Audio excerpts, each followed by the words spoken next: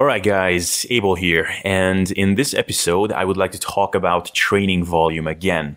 And namely, I would like to talk about the recent study that came out of Brett Schoenfeld's lab, which compared low volume with moderate volume to extremely high volume training protocols for their effectiveness for hypertrophy. And I want to do this because A, I think it's an interesting piece of research that is worth talking about, and B, I have taken my stand lately by encouraging people to at least give lower volume protocols a go and talking about why, if you are currently struggling on 15 to 20 set per muscle group per week protocols, then you could try chilling out a little bit and do a 9 to 12 sets per week protocol instead and see if you can gradually progress. And now here is the study from the lab of Dr. Brett Schoenfeld, which suggests that not only could 15 to 20 sets be not too much, but that you could even potentially benefit from doing twice as much volume. So the question is, how does someone like me or anybody who has advocated lower volumes sleep at night after something like this comes out? So this is what I want to discuss in this episode, and so let's talk about this and see if we get somewhere. So in case you don't know the details, Dr. Schoenfeld's research group put people on a 3-day-a-week full body protocol, and each training session consisted of 7 different exercises, which were the chest press, the shoulder press, the leg pull down, the row, the squat, the leg press, the leg extension. And they did these exercises for 1, 3, or 5 sets each per session. Each set was 8 to 12 reps and supposedly at least to failure. The weight was increased each session to facilitate progressive overload, and the weight was adjusted in each set to keep them in the 8 to 12 rep range. And when we look at the total volumes that were performed per muscle group here, then here is how it breaks down. So when I say 1 set versus 3 sets versus 5 sets, it will mean 1 set per exercise per session, or 3 sets per exercise per session, etc. So 1 set in this case of the biceps means 6 total weekly sets, since they had 2 exercises for the biceps. So 2 times 1 times 3 is 6. And in the case of the quads, 1 set means 9 weekly sets, since they had 3 different quad movements. So in the case of the biceps, we are comparing 6 sets to 18 sets to 30 sets. And in the case of the quads, we are comparing 9 sets to 27 sets to 45 sets.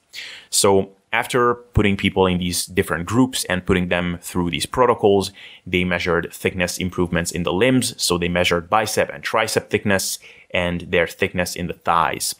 And after taking the measurements, there was a pretty considerable trend towards more muscle growth in the group that was doing higher volumes. So the results were as follows. Bicep growth was 1.6% in the 1-set group versus 4.7% in the 3-set group versus 6.9% in the 5-set group. And the quads grew 5% as opposed to 7.9% as opposed to 13.7%. So, these are very meaningful changes. So 6.9% growth as opposed to 1.6% growth, that is definitely something. Sure, the increase in growth rate is not proportional to the amount of volume increase. So in this case, we talk about a 5-fold increase in volume for not as much hypertrophy. But I mean, if you're highly ambitious about something, then I think it's likely that you would take that kind of an imbalance between effort and results. Like if someone told me that, hey, Abel, you can do 26 sets of work to failure next year and gain 10 pounds of muscle, or you can do 8 sets of work with sub-max effort, not really break a sweat and gain 5 pounds of muscle, I would probably take the former. Now, a couple of interesting things to note. First of all, again, keep in mind that these were trained guys. So the participants of this study were doing resistance training before this for a few years, so it's important to start looking at the results with some hypothesis in mind. If I was looking at 3 groups of trainees who had been in the gym for 3-4 years already, then I would predict that these people will need at least a meaningful amount of volume to grow, so something like 6 sets at minimum. And then it's likely that at least in the short term, there will be improvements in muscle growth at least up to the high teens in volume, so 16, 20, maybe 20 sets or so. So in this particular study, I would have expected, for example, that on average, the low volume group, if we're looking at volumes of 6 to 9 sets, will have decent growth. Then the 18 to 20 something groups will have a bit faster growth.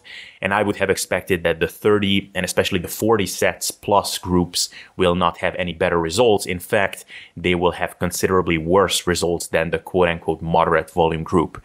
And looking at the methods of the study, I would have expected this even more so. And I would also note that I wouldn't have been surprised much at all if the group doing quote-unquote moderate volumes and doing 20-something sets also grew worse than the low-volume group. Because in real life, I see quite a few people spinning their wheels endlessly on these volume numbers. And while in this study, 27 sets of quad work was considered to be moderate volume, in the real world, make no mistake, that's a very high training volume for most people. But first, with that base hypothesis in mind, let's look at a few details about the study. First of all, something that was very interesting is their volume amounts and rates of growth for the biceps. So their exercises for the biceps were rows and lat pull downs, which I would consider pretty poor exercises for the biceps. You know, if I was to count my own volume, I would probably consider each of these as half a set for biceps. It's not because they are compound movements, because I would count, for example, an underhand or neutral grip chin up as a legitimate set for biceps, but an overhand pull down or a row puts the bicep in a pretty compromised position to contract optimally. So I think when we look at the volume amounts performed for these movements in this study, the bicep volume numbers should pretty much be cut in half to get a more meaningful model to what people are doing in real life training. So in other words, when I look at the one group having performed one set of these movements 3 days a week, as opposed to 3 and 5 sets of these movements 3 days a week, respectively, to me, it's not really a comparison of 6 sets versus 18 sets versus 30 sets of legit bicep work, but more like 3 sets as opposed to 9 sets as opposed to 15 sets of legit bicep work a week. So in this case, to me, it's not so surprising that the 15 sets of bicep work was much better than 3 sets of bicep work. In fact, I wouldn't have been surprised to see if the low volume group in this case didn't grow at all, because I would expect that the average reasonably well-trained guy who has been hitting it pretty hard for 3-4 years, probably worked his biceps a fair amount already, is not going to grow from 3 sets worth of bicep work. Now, I should say I'm not trying to claim this as a fact that 6 sets of bicep work from rows and pull downs is objectively, quantitatively worth 3 sets of actual bicep work. But if you think about the impact that a set of preacher curls have on your biceps, for example, as opposed to a set of underhand pull downs, it's a very different magnitude of stimulus. So I think one thing that is important to note here before we get carried away with our focus on the high volume stuff is that a trained guy, it seems at least, can in fact grow from very low volumes. And in fact, from lower volumes than I would have thought, for example. So that's something to keep in mind. Now for the quads, it's a bit more interesting because the low volume group did a protocol which I would consider to be a very legitimate leg workout with a set of squat, a set of leg press, and a set of leg extension, which at first seems very little, but if you're going to do 3 different quad movements in a single workout, which is not something I would typically recommend, then 1 or 2 sets per exercise is a pretty good way to go about it. And, you know, if you repeat this 3 times a week, that's 9 hard sets, which is a pretty decent weekly stimulus for the quads. Now, again, the other 2 groups did 3 or 5 times this. So would I expect 27 sets of quad work to be better than 9 sets? Barring a few select individuals with spot-on recovery and very high volume tolerance, no. For an 8-week study, I would expect maybe 15 to 20 sets to be better than 9 sets, but not 27. 45 sets to be better than 9 sets for 8 weeks, I would never expect it to be better. From about week 2, I would expect participants to start running into recovery problems. By week 3, I would expect them to be fairly overreached. And then after week 4 or so, I would expect them to just gradually get worse. But the results show that not only did the 27 and especially the 45 set group not hit the wall hard after 3 weeks, but they actually way outgrew the 9 set group with numbers like 5% as opposed to 7.9% as opposed to 14%, which kind of makes me scratch my head. Especially so when I look at the design of these workouts. For one, they were training to failure. which most likely failure in this case meant to performance failure, i.e. when they could no longer do another rep with good form. I highly doubt that it would have been true concentric failure, because then there is absolutely no way they could have survived these volumes. But at any rate, we can assume that they were squatting with a very high intensity of effort, and they were using 90-second rest periods between sets. And as I recall, they adjusted the load between sets. Now, if you're reasonably well trained, you can probably squat some meaningful weight already for 8 to 12 reps. And doing 8 to 12 reps of reasonably heavy squats is a pretty crushing experience. Doing 5 sets of squats to failure, or at least 1 rep shy of failure, is a grueling training effort. If you actually want that to be fairly high quality work, you'll probably rest a good 3 to 5 minutes between those sets. Now, imagine that you do 8 squats with something that is close to your true 8 RM, and then you need to do another set after 90 seconds. I mean, you will probably have to reduce the weight quite a bit. If you wanted to stay within that rep range and you had enough time to rest, so maybe 3 to 5 minutes or so, you might only have to reduce the weight by 5 to 10%. If you only have 90 seconds to rest, you probably have to reduce the weight by 10 to 50, maybe even 20%. So you do that, and then you have a third set and a fourth set and a fifth set. Probably by the time you get to the fifth set, you will have reduced the weight by something like 40%. So you might be only squatting with your 30 to 40 RM for sets of 8 to 12. That is the prototypical case of what most of us in the field would call junk volume. You feel like you're working hard, you are crushed, but you're just hammering your muscles more and more with weights that are actually way below your general capabilities. But now that's the only thing you can do because of acute fatigue, both cardiovascular, muscular, and neural. But the workout is not over yet, because now you're going over to the leg press machine, where after the squat workout, I would already expect that you will start with some pretty junk weight for the first set onwards. Maybe otherwise you could do 8 reps with 400 pounds. Now you might be only able to do 8 reps with 200 pounds, and then 5 sets of that. So where will you end up? You will do 100-pound leg presses for 8 to 12 reps. But the workout is still not over, because you have to do 5 sets of leg extensions too. So pretty much what happens here is that you have 1, maybe 2 high quality sets in the beginning of the workout. And after that, you're only adding a shit ton of fatigue on top of that. So by the end of it, this is more like a CrossFit workout or something, which is kind of resistance training, kind of cardio. So it's kind of non-specific and is definitely a lot of low quality training stimulus. Last week, I had a conversation with Eric Helms about this, and I said that if someone proposed to do a protocol like this, not only would I not expect them to make great gains, but I would actually expect them to atrophy. And at the time, I couldn't really put it into words why I thought that. But now, I realized that the reason why I would actually expect the average intermediate trainee to atrophy from a protocol like this is not overtraining or chronic overreaching.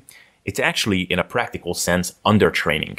Because if you perform a large percentage of your workload in an acutely fatigued state, thereby forcing yourself into doing low quality work chronically, then basically, even though you're working crazy hard, you're actually on a local muscular level understimulating your muscles, because you're just adding fatigue instead of a meaningful stimulus. But again, not only did they not atrophy, but they made great gains. And they even got stronger, and the study mentioned that they increased the weight between sessions to facilitate progressive overload, which again kind of makes me scratch my head, because, load progression, we've been discussing this for a while, whether load progression is in and of itself a driver of growth, or the fact that you could increase the load from one session to the next is just an indication that you did something right in the previous session. In this case, whatever we suspect is the role of load progression, the fact that they could increase the weight between sessions makes me kind of baffled. Because if increasing the load is the driver, then how the hell are you able to increase the load and keep repeating these insane volumes if you supposedly train to failure? Or if the ability to increase load from session to session is just an indication that you did something right in the previous session, well, then we just go back to what we were discussing so far. I mean, what did you do right in your previous sessions in this case? So it's tough for me to, at least at first glance, find a reasonable explanation for the results of this study in light of what the setup and the methods were. And so here, let's get into discussing how we could explain the results that they got. So one obvious potential explanation is that volume is just a much stronger driver of hypertrophy than we had thought previously. And while we've always known that volume is a key driver, possibly the main driver of muscle growth, we always had a number of reservations that volume is the key as long as you have high quality workouts, as long as you lift weights that are at least close to the limits of your current abilities. But it could be that we were actually just wrong about all of those things. And as long as you just hammer your tissues with a ton of tension, all of those things become irrelevant eventually. That's one explanation, which we can't exclude. The other explanation is that all of this was just by random chance and that these numbers would never replicate if we did similar studies. So maybe they just picked a group of guys who had very unique physiologies in that they responded well to such extreme amounts of training volume, which is probably unlikely. The results were significant enough that it's probably not the case. Another hypothesis, which a number of people have addressed, is that the great changes were mainly due to temporary swelling and edema. I think this objection was dispelled well enough, and it's perhaps conceivable that the repeated bout effect would over time protect against swelling. Nevertheless, when being exposed to an enormous amount of volume like this, it is perhaps conceivable that the swelling would actually persist for longer. And if all the groups rested for, say, 2 weeks after the study, then all the differences would go away. In fact, maybe the low to moderate volume groups would retain more of their size. It could also be that there are a lot of things behind the scenes which we don't see that enable people to actually benefit from crazy high volumes. One such thing could be, which I'm almost certainly sure of, is that the participants were not actually training to failure, but were more so just pushed to the point when they could just complete the reps with a reasonable amount of effort. There's also a lot more minor things that we don't know here, like how deep did they go on squats? What was the range of motion of the leg press? You know, if they trained with a relatively subpar range of motion and not really to failure with the subpar weights that they probably had to use, then their 45 sets could actually be the practical equivalent of 20-something sets that a serious trainee would do in real life with good form, adequate rest periods, and meaningful weights. Alternatively, an explanation which is right in line with what the author's takeaway is that while this level of training volume is not sustainable in the long run, there might be a benefit to occasionally bumping up your volume significantly to elicit better gains, which I actually think is a fairly reasonable conclusion and is perhaps worth discussing a bit further. So the first thing I want everyone listening to this to understand is that an 8-week-long study can never tell you how your general training should look like. So who knows how the results would have ended up looking like for 16 weeks or 32 weeks. I would guess, for example, even in light of these results, and I don't think that the authors would disagree, that the very high volume group would end up stagnating over time and perhaps even regress. I would even expect some of the quote-unquote moderate volume group doing 27 sets of quad work a week to stagnate and burn out after some time. On the other hand, I would expect if this study ran for 6 months, let's say, that the low volume group who did 9 sets of quad work a week, on average, that they would keep progressing for those 6 months in a steady fashion, which is something to consider. Now, okay, let's say we all accept that these super high volume protocols are only useful for brief periods of time. So maybe in the real world, it would look more like working your way up to 30 sets over the course of a few months, and then deload, and then rinse repeat. The question then is, what is the average volume that you did per muscle group throughout that period and the concomitant rates of growth? Because we always have to consider the downsides that come from doing very high amounts of volume, such as time investment, increased recovery demands, injury risk. The other thing to consider is whether doing very high volumes will result in overall bigger growth eventually, or it will just allow you to get faster growth for a period of time. And if so, how much faster will that growth be in the real world? Now, in this study, 45 sets got you almost 3 times as much growth as 9 sets, which you know is crazy. And if you're serious about weight training, it's a no-brainer that it's worth it. You know, that can make the difference between you looking like a fitness model next summer as opposed to someone who just kind of lifts. But again, in real life, how would this play out? Because since most probably you can't train like this all the time, then the question is, for how long can you actually train like this? And then when you take into account all the deloading periods you'll have to do afterwards and some of the low volume periods to compensate potentially, where will you end up compared to someone who just trains with a moderate amount of volume year round? So it might be the case that the lower volume phases and the dedicated deload phases you will have to do to compensate for the fatigue costs for those high volume periods will actually have you end up roughly at the same place as you would have had you just done a moderate amount of volume at all times. So let's say you do 4 weeks at 30 sets, then you deload for a week and you do 6 sets, then you go back to doing 10 to 15 sets for a few weeks. Maybe over the course of 2 months, your average volume amount will still come out at like 15 sets per week. So then is it conceivable that if you just did a moderate amount of volume, like 12 to 15 sets throughout that whole period, instead of working your way up to something extreme and then deload, that you could have accomplished the same thing? Now, I would also say, and James Krieger has also spoken of something to this effect, that in the real world, if you're going to do extremely high volume protocols, it will most likely only make sense for certain muscle groups at a time, which are a priority to you or are lagging behind, which is a big topic in and of itself, because whether the muscle group you have in mind is actually a lagging point or you just simply need to get bigger all over is a big question which you always need to keep in mind. And I've had this thought process, for example, multiple times in my life when I thought, okay, which muscle groups do I want to really bring up? And then the answer was, well, to be honest, all of them, which pretty much also means that it doesn't make sense to jack up the volume arbitrarily on any one muscle group just for the sake of it. But if you actually have a muscle group that is legitimately warranted to prioritize in some fashion, it might be viable to occasionally do higher volume periods for that muscle group. So while, say, you're training everything 2 to 3 times a week with 2 to 4 sets each per session, maybe you pick your biceps and you'll do 5 sets of bicep work 5 times a week or something. I think if you isolate one muscle group like that and attack it a bit more with more volume, you're likely to be fine. Now, putting everything together, this study and a few other studies too, on the whole, though perhaps not to this extent, indicate that in trained people who have been lifting relatively intelligently for a couple of years, there is benefit to temporarily do extremely high volume protocols. Now, the big question is, what do we actually do with this information? I am still of the opinion that if you're making good progress on a moderate amount of volume, there is no inherent need to raise your volume further. Now, I want to actually justify this because I'm not just saying this as a safe cop-out, and I do realize that it can easily be seen as a cop-out.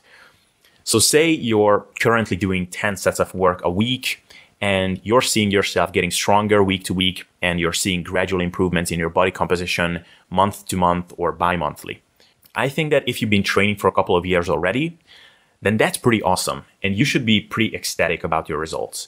Now, I completely understand that there is always a grass is greener mentality, and I'm not saying this disparagingly, because there really is a chance that you could be progressing even faster. And there is value in asking if you could progress even faster. So maybe one way to ease your mind would be to look at your rate of progress and evaluate if it's where it should be. So to quote Eric Helms here, if you're able to make maybe week-to-week improvements on your lifts, then you're an early stage intermediate. And if you're making progress every 4 weeks or so, then you're probably an intermediate to late stage intermediate. And then when it takes you even longer than that to make progress, then you're advanced, which makes sense that maybe you can go from benching 80 kilos for 8 reps, which would be a pretty reasonable benchmark for someone in the early intermediate to intermediate stage, to 82 kilos for 8 reps in a week, and then maybe benching 100 kilos for 8 reps to 102 kilos for 8 reps in a month. That would be pretty reasonable for a late stage intermediate. And then once you can bench 120 kilos for 8 reps, then you might need 3 months to add 2 kilos to that. And I think that this is where we should probably draw the line and stop with the grass is greener thinking. Why am I saying this? Well, I'm saying this because I understand if it's still tempting to think if you could even push things further to see better progress. Because after all, it's debated how well strength and muscle gains are correlated. So you could think that, okay, in my estimations, I'm an intermediate lifter, and I'm able to add 5 pounds to my lifts every 2 to 4 weeks, which is pretty good. But maybe I could do even better if I did a bit more volume, which may actually prevent me from adding those 5 pounds to the bar, because the fatigue I would accrue from all that volume would mask my strength gains a little, but maybe it would actually help with hypertrophy a little. However, I would say that it's best to not fall for this kind of thinking, because titrating and training volume and increasing or decreasing our training volume is possibly the factor in our training program that we have the most control over. Okay? There are many things we can do, in theory at least, to increase the effectiveness of our training, such as increasing the load on the bar, or sleeping more, or having less stress, which are all great ways to increase the effectiveness of our training. The problem is that we have a finite amount of control over these. You could try increasing the load on the bar, but you can only do that so fast. If you didn't get strong enough yet, you won't be able to do that. You can try to sleep more, but if on one night you will have a shitty night of sleep, despite going to bed on time and not having consumed stimulants too late, then you got a shitty night of sleep. Nothing you can do. You can try to have a stress-free life, but if something terrible happens unexpectedly and your life flips on its head all of a sudden, well, then you'll have some stress. There is only so much you can do with meditation and positive self-talk to mitigate that. On the other hand, you can always add in another set or two. So it's a factor in your training which you have almost infinite control over. So it's understandably very enticing to do more sets in the promise of making more gains. The problem is that for this very reason, it's also the factor that you can go overboard with the easiest way.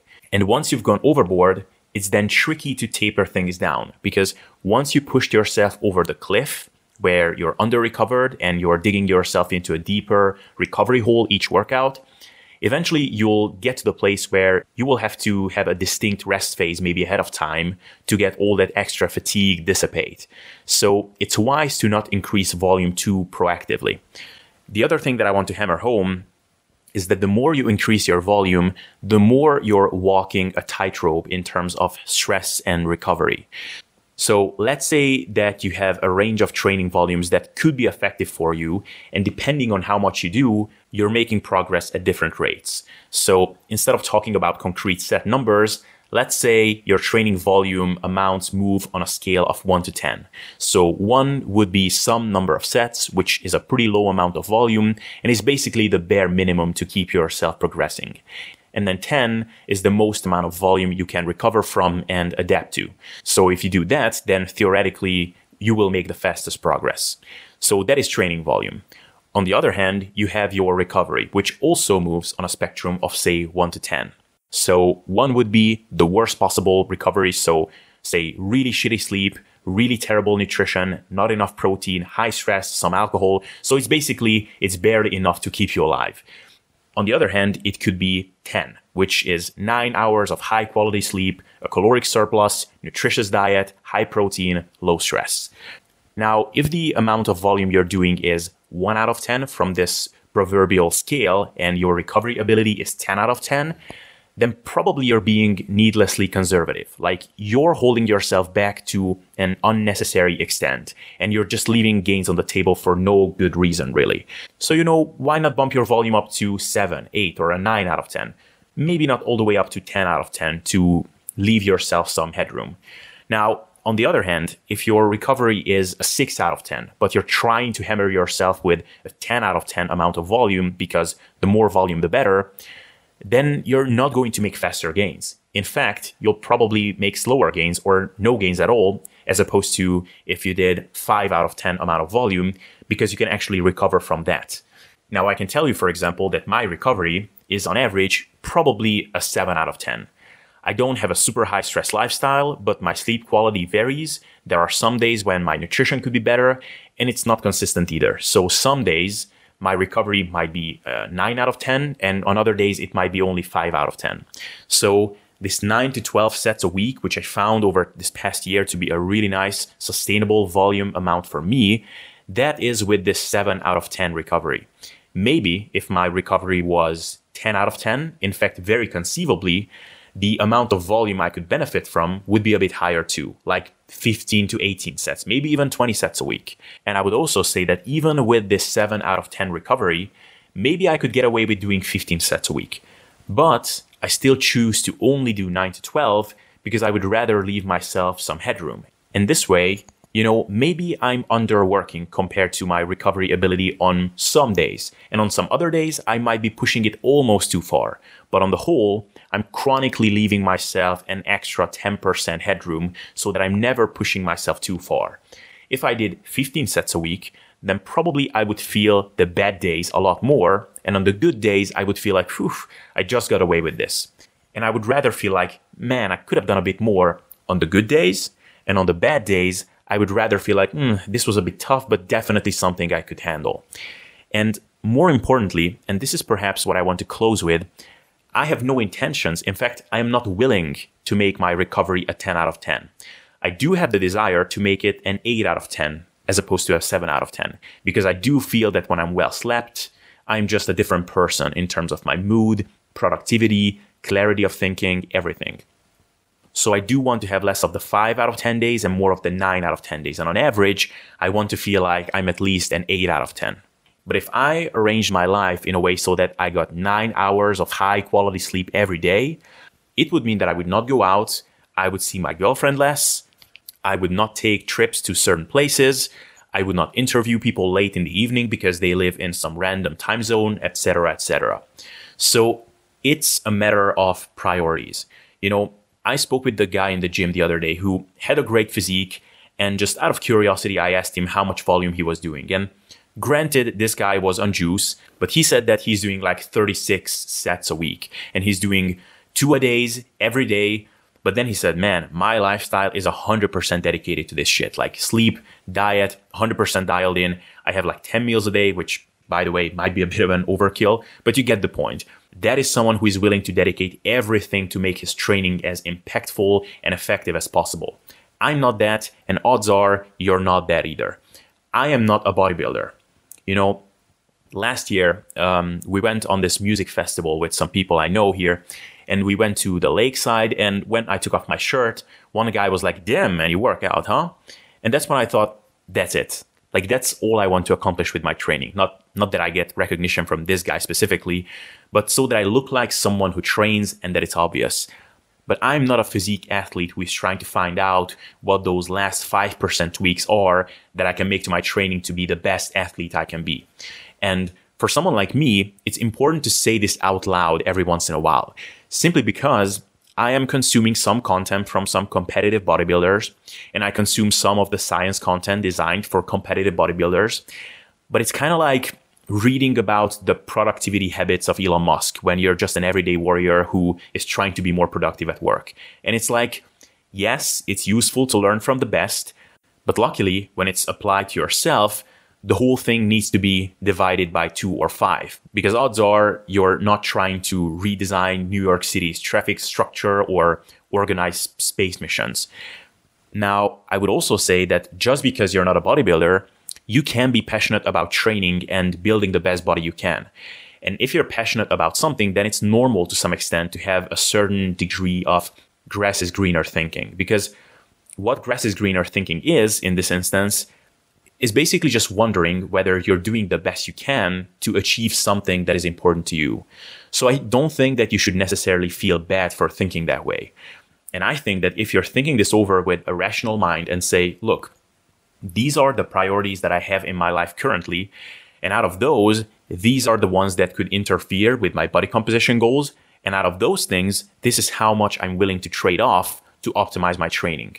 And if based on that, you conclude after a rational analysis of the situation that, look, this is how much volume I can handle, then that is a very mature adult-like decision. Finally, another really important thing to say is, I think it's easy to fall for the thinking, I know that I have done so many times, that, okay, volume is a key driver of hypertrophy, and I seem to benefit from lower volumes, and I seem to get burnt out and get nowhere when I up my volume a lot. But man, if I could somehow make myself respond to those high volumes, then I could make even better progress. And this is just simply backwards thinking. The concept that high volume training is beneficial should only be understood on a per individual basis. High volume on its own, it's not a thing. There is no real objective thing such as high volume. There is only such a thing as high volume for an individual. if the most amount of volume that you can benefit from is 10 sets, let's say, then guess what? 10 sets is high volume for you. It might be low volume for someone else, but to your physiology, it is high. And on top of that, an even more important thing to clarify is that a high volume tolerance does not mean great muscular potential. Okay, so for example, I spoke to Mike Israetel last week. I think we can all agree that he's a pretty massive individual. He also hinted here and there about using some special sports supplements. Guess what he told me his maximum recoverable volume is for his chest? About 10 sets a week. And he said that he incurred to this day, seemingly irreparable injury to his pecs when he stubbornly tried doing 15 or so sets for his chest because he loves training his pecs and he wanted them to freaking grow faster. So him, the guy behind the MRV, maximum recoverable volume concept, does 6 to 10 sets of pec work a week. I know many guys that are advanced trainees, natural, very smart about their progression, who are nowhere nearly as big as Mike, who do need to do much higher volumes than 10 sets a week to keep progressing. So the ability to tolerate and benefit from high volumes does not equal a great capacity to progress. And in case you're wondering about Mike in specific even further, I think the highest numbers of volumes he told me were for his side and rear delts, but even those are just up to the mid-20s. He said that whenever he tried working up to 30 sets, he just kept getting weaker. So if you're doing well on lower volumes, do not be melancholic about it and wish you could do better with higher volumes, because it is by no means clear that there is a benefit to being one of those guys. So just use your grass is greener thinking in a moderated fashion. So guys, that would be my giant episode on the recent studies showing benefits to extremely high volumes. I think those of us who were more optimistic about lower volume training can still sleep well after this. To me, this study, for example, is by no means a clear message on the idea that extremely high volumes are just good, period. That explanation is just one out of many possible explanations. And in many regards, we just got richer with a whole bunch of question marks as opposed to final definitive answers.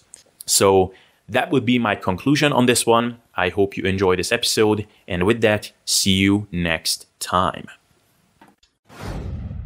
Alright guys, I hope you enjoyed this episode and liked what you heard. And if you did, then I think you definitely love our SSD training and nutritional course that we recently put out with Børge Fagerli. This program not only contains a 12-week phasic training program that you can use to time efficiently and safely build the best body you can, but also gives you 4+ hours of video lectures about managing your nutrition and lifestyle to not only look good, but feel and perform optimally. And besides this, you will also be getting some really awesome bonuses like Børge Fagerli's MyoReps and Zero Carb ebook.